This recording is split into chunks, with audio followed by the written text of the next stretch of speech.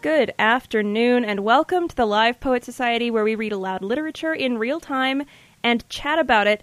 I'm your unqualified host, Hattie Rensbury. For today's episode, I'm joined by a very special guest. Hello. Tom Cochran. Hi, Tom. Hi there, Hattie. How are you? You can hear me loud and clear now, hopefully. I can. Awesome. Well, I am super excited to have you on the show. As soon as I figured that I should call you about this show, I was really, really excited because you are in a Celtic music band, and the great part about this episode is the fact that we're talking about Robert Burns, and he was a lyricist and a poet from Scotland, and a lot of his music is still performed today. Do you guys perform any of his music? Yes, we do, actually. We perform Charlie's My Darling. Let's see. We've done, we don't do it a whole lot, but we do Green Grow the Rushes.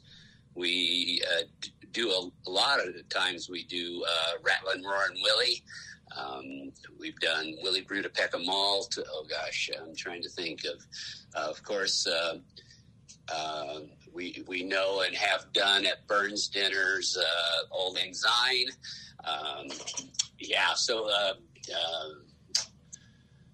Banks and Braes of Bonnie Doon. Yeah. Suffice to say, there's quite the collection, right? Yeah. Oh, there's an amazing amount to choose from. Yes, and literally hundreds and hundreds. Most people think of Robert Burns and they think of the poet, but he spent a lot of his last years, the last 7 or 8 years of his life, doing almost exclusively songwriting, right? And taking old Scottish songs and sometimes rewriting, sometimes taking them, and some of the lyrics had been lost, and he would fill in lyrics. He did an amazing amount of work, saving basically the treasury of Scots traditional music, right? When it was sort of going out of fashion and people were sort of letting it drift away, right? And he took it and made it accessible again for everybody. Absolutely, yeah. Well, and there's something really impressive about that idea that he spent the last 7-8 years of his life, doing songwriting work and being a lyricist, because he really only lived to be 37 years old. This is not a man who lived a very long time, but he contributed so much. Yeah, he was. It's amazing, that his output. I've got a book, The Complete Poems and Songs of Robert Burns, and I go back to it, and I still have not claimed to have read everything in there that and so it's a daunting library to try and get through and know a lot about. Absolutely, yeah. Do you have a favorite? Oh gosh, as far as lyrics, I think A Man's a Man for All That is one of the classics. Of course, My Love is Like a Red, Red Rose is probably one of the greatest love songs ever written. Mm-hmm. Bob Dylan claimed that song maybe had more inspiration than any single work in inspiring his lyrics. Wow. Right? And a lot of people don't know that Michael Jackson was a huge fan and was, when he died, was in the process of trying to bring a Robert Burns musical to the stage. Really? Right? Yeah. So he had an influence way beyond his time and years, and yeah. That is so cool. Well, I wasn't aware of Michael Jackson's Robert Burns musical, but actually later on in the show I was going to talk about how there is a musical about Robert Burns from that. I listened to the album from 2018 that's titled A Man's a Man, The Lives of Robert Burns. Right. So that's very cool that you brought that full circle before it had even happened. I'm excited about that. Yeah. So here's some background for our listeners on Robert Burns, for those of you who are not familiar. This is an early celebration of Burns Night, which is a annual celebration that's usually held on January 25th. It is a point in time where people can enjoy some camaraderie, food, singing, recitations of poetry, and a bit of Scottish whiskey in celebration of the birthday of Scotland's national bard, as he's sometimes referred to as, Robert Burns. He is considered to be a part of the Romanticism movement, not the same as the spicy romantic novels on your aunt's bedside table, I promise. But his contemporaries did include Scottish poet Walter Scott, the Bronte sisters, and Jane Austen. Although most commonly referenced romantic authors are actually significantly younger than Burns or were born after his death, such as Edgar Allan Poe, Alexandre Dumas, and Mary Shelley. Those specifically fit more into the Gothic literature, but Burns fits into that style of romanticism where he can talk about social politics and talks a lot about nature and a lot about the place that he lived, and that's a really particular little piece of romantic poetry that fits very well with the transcendentalists, similar to Henry David Thoreau, even though he's not technically considered to be a transcendentalist.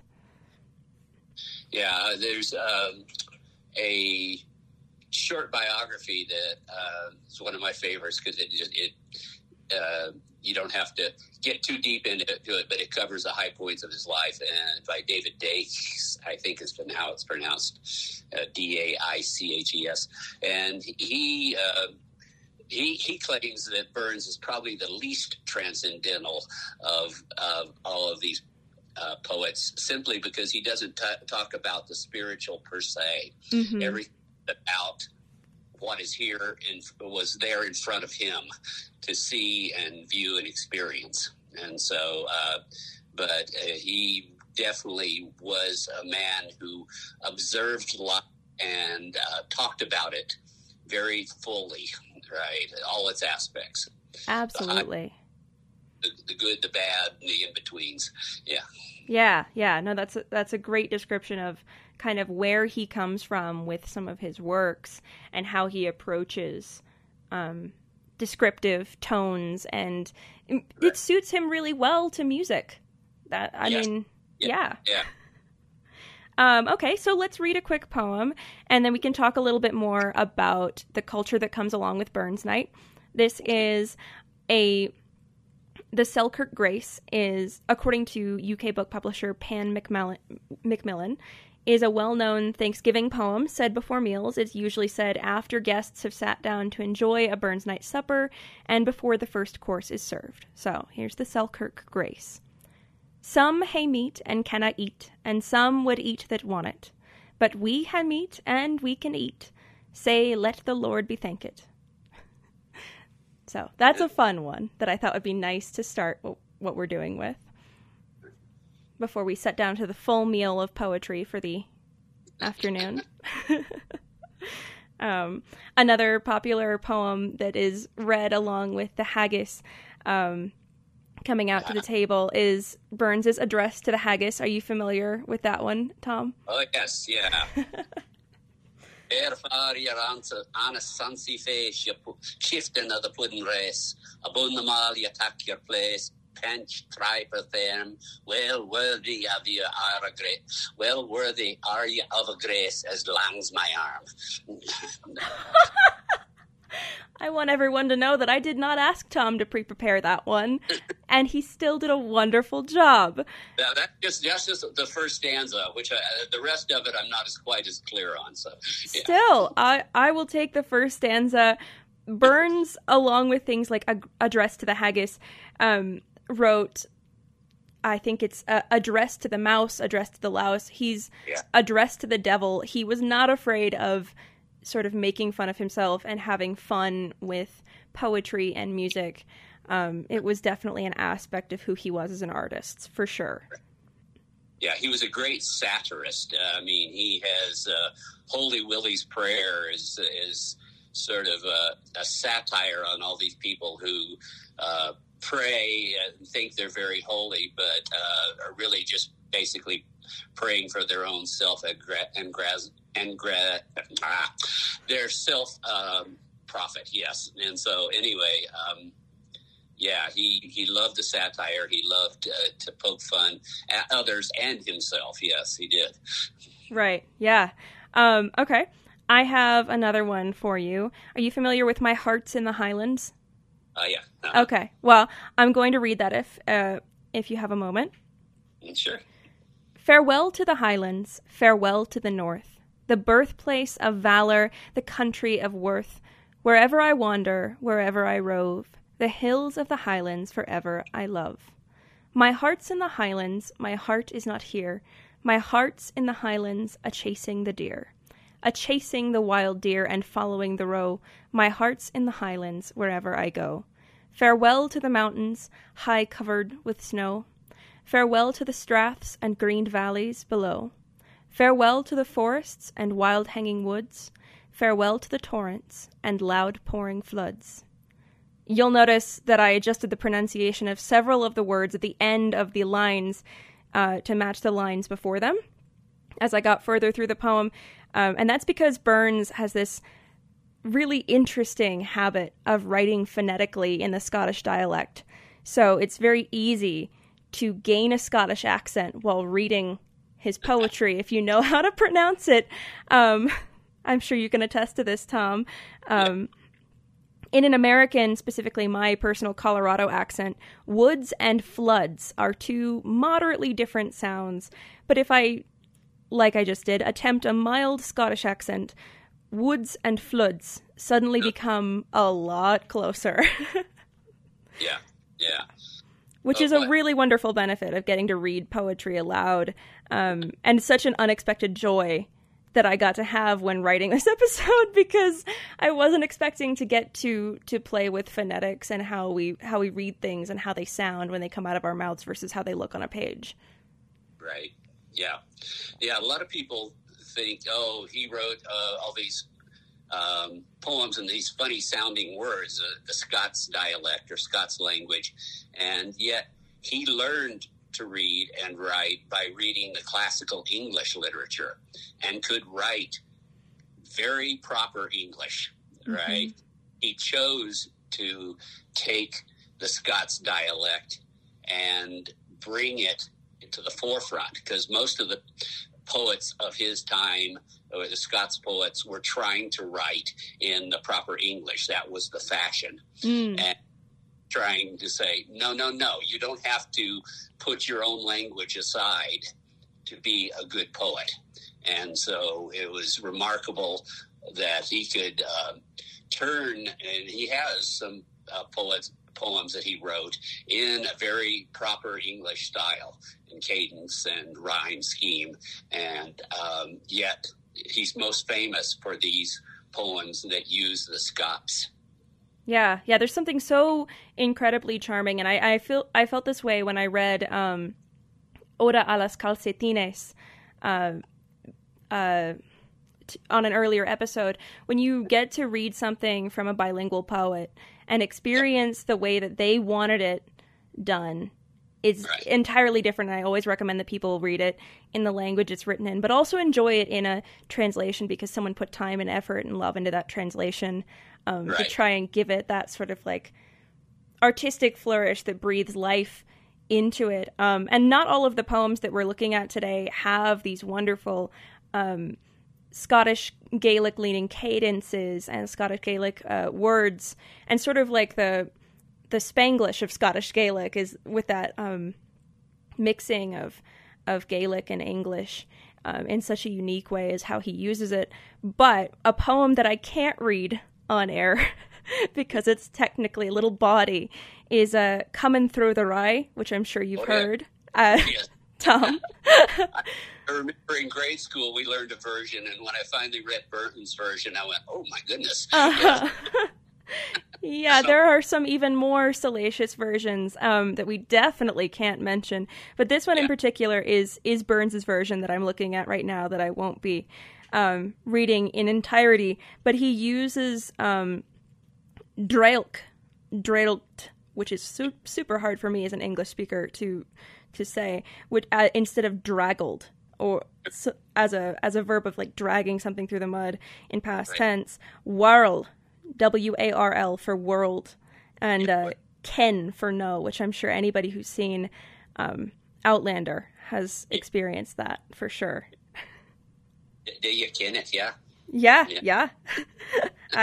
So it's such a cool thing to talk about, with the fact that he had such an opportunity to be one of those poets that chose to write in quote unquote proper English, and instead chose to add to the cultural value, and really prioritize the things that he found to be important. Right. Yeah. I agree totally. Yeah, he's a really, just a really interesting poet. And again, I fully recommend that people read his pieces out loud always, because even if you don't know what you're looking at as a native English speaker, or if another language is your native language, sounding it out is actually the best method for his poetry if you see a word that you're not familiar with, because it's probably written in the Scottish dialect. Right.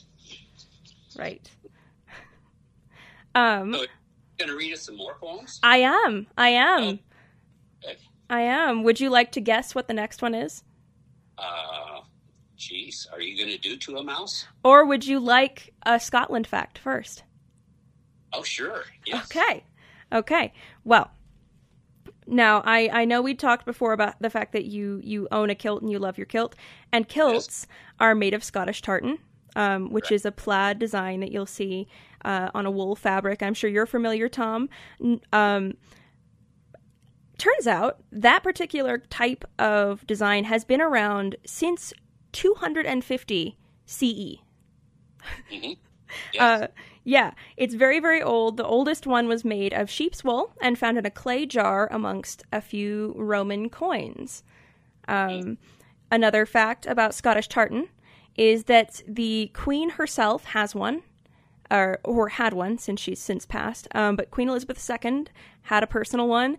There's a memorial one for Princess Diana. And I believe that King Charles has one as well. Yes. Yes, anyone can design their own tartan, and they can actually register. There is a tartan registry in Scotland that's got over 6,000 different tartans, I know right now. But anyone could design their own tartan, and it's some people do it as a hobby, right? That's quite the hobby. Yeah, I'm a member of a Scottish clan. My long ago ancestors were from the lowlands of Scotland, the family Cochran, and so I'm a member of Clan Cochran, and it has 4 different plaids itself, and the clan chief has designed 2 of those. That's super cool. Yeah, so. Yeah, I looked at the registry myself just out of curiosity, because my in-laws have Allison back there, and in my mother's side there's Gordon, and of course they all have their own particular pattern. And I encourage anyone who thinks they might have any sort of Scottish ancestry, or even married in, because it doesn't matter who you are. You can wear tartan of any color, shape, size. They have all sorts. Right. There's even one specifically for the country of Scotland. I believe it's purple. And yeah. Yeah, and there's a lot of lore around tartans, and the tartan itself, as you said, goes back for centuries. The kilt is not that old. Relatively. The first kilts they know about only occurred in the 1500s. And so before that, people would have their plaids, which was a tartan blanket that they would wear, but they wouldn't, the kilt itself didn't come about until about the 1500s, and then was generally worn only in the Highlands. The lowlanders didn't wear it at that time at all. Right. And it wasn't until Walter Scott tried to bring about a Scottish Renaissance and when King George II came to visit Scotland, he told all the clan leaders to show up in their kilts and with the family tartan. Most of them had no idea what he was talking about and had to scramble up their own tartans. And so even, the Cochran family tartan is probably only about 100 or 150 years old, right? Wow. And some of these tartans, you see the older picture of the people in their tartans and their kilts. They may be wearing a kilt and one tartan, kilt hose or socks with a different tartan, a vest of another tartan, and a jacket of a fourth tartan, right? It was like there wasn't such a thing as a tartan you had to wear. Right. And even to this day, most people say, don't worry about it. If you like a tartan, don't worry if it's supposedly somebody else's. You can wear that tartan. There's no law against you wearing any tartan. Thank goodness for that. All right. Do you want to get on to the next poem? Sure. Let's do it. All right. I have here Afton Water. Oh, beautiful. Okay. Flow gently, sweet Afton, among thy green braes. Flow gently, I'll sing thee a song in thy praise. My Mary's asleep by thy murmuring stream. Flow gently, sweet Afton, disturb not her dream. Thou stock dove, whose echo resounds thro' the glen, ye wild whistling blackbirds in yon thorny den, thou green-crested lapwing, thy screaming forbear, I charge you disturb not my slumbering fair. How lofty, sweet Afton, thy neighbouring hills, far marked with the courses of clear winding rills. There daily I wander, as noon rises high, my flocks and my Mary's sweet cot in my eye. How pleasant thy banks and green valleys below, where wild in the woodlands the primroses blow. There oft, as mild evening sweeps over the lea, the sweet-scented birk shades my Mary and me. Thy crystal stream, Afton, how lovely it glides, and winds by the cot where my Mary resides. How wanton thy waters her snowy feet lave, as gathering sweet flowrets she stems thy clear wave. Flow gently, sweet Afton, among thy green braes. Flow gently, sweet river, the theme of my lays. My Mary's asleep by thy murmuring stream. Flow gently, sweet Afton, disturb not her dream. Yeah. It's a good one. It's a lovely one. And it's got a beautiful melody if you hear it sung as a song. Oh, well, I look forward to that. I'll hold you to that. The next time you perform in a local coffee shop or at the Rotary Club, I'll make sure I pester you about it. To perform with another couple, and I could play it on the guitar, but my friend Eames would sing it, and he had a beautiful bass voice that was just wonderful to hear sing that song. Mm. But there are some wonderful versions out there if you get a chance to listen to them. Absolutely, yeah. It's and just the illustration with words for this particular poem. You see this young woman laying in the grass as you hear this young man talking about, oh, don't wake her up, and it's very charming. Yeah. Yep. Yeah. And you hear all of the blackbirds. He talks about all the little animals hanging around. He's like, please just don't end this moment. And it's that beautiful experience we have when we're outside somewhere and we're really present. Like you hear the water running and you're like, oh, what year is it? It doesn't matter. Yeah. And that moment where we watch somebody that we love sleep and just love that moment, right, of watching them in their sleep. That is such a heartfelt thing. Mm-hmm. Absolutely. It's so vulnerable and so personal. And I think this poem specifically speaks so heavily to his part in the Romanticism movement, and especially in his part with inspiring these really heart-warming songs and lyrics and poetry that inspired people for centuries. Right. Absolutely. Well, speaking of songs and poetry, I have one more for us to listen to, and then we can chat a little bit more. But I have one more.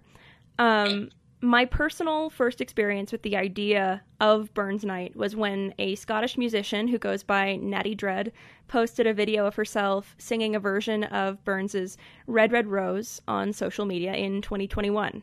Besides the inclusion of a Highland cow stuffy in the background, I love this version because it's so simple. She has an acoustic guitar, soft lighting, and a really lovely voice.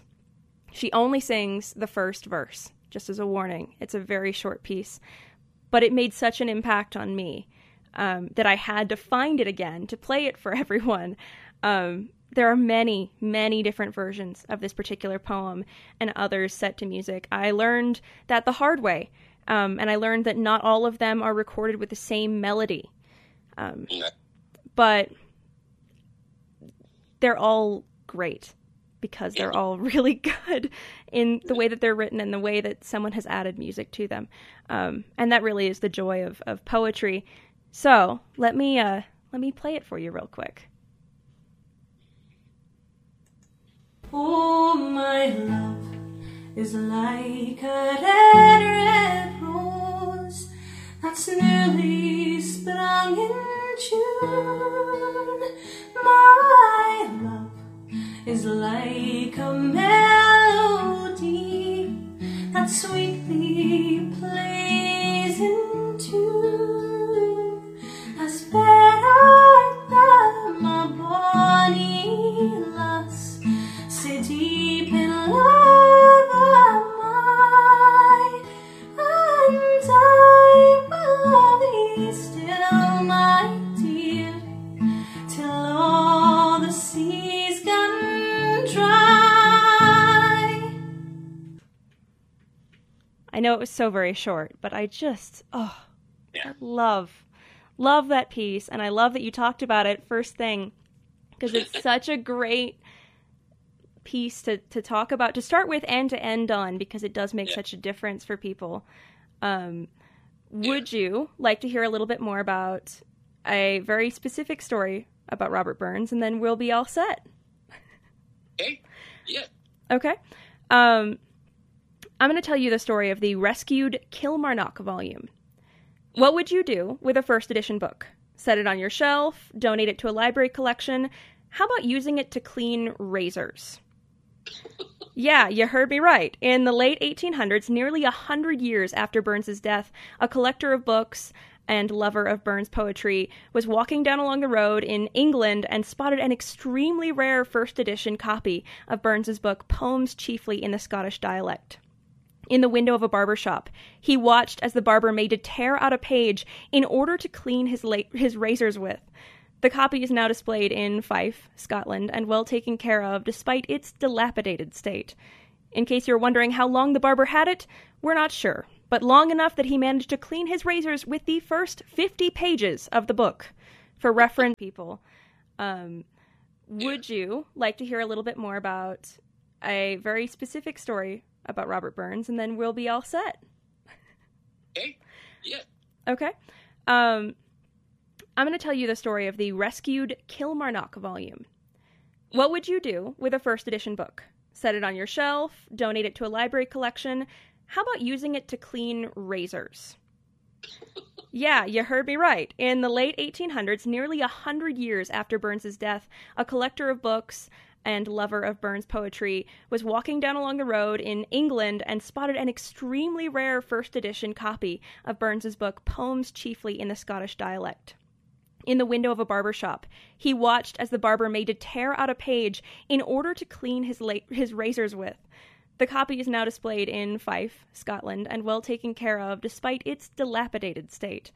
In case you're wondering how long the barber had it, we're not sure, but long enough that he managed to clean his razors with the first 50 pages of the book. For reference, some third edition copies are currently listed online for sale for nearly $5,000 each, and this was an original first edition.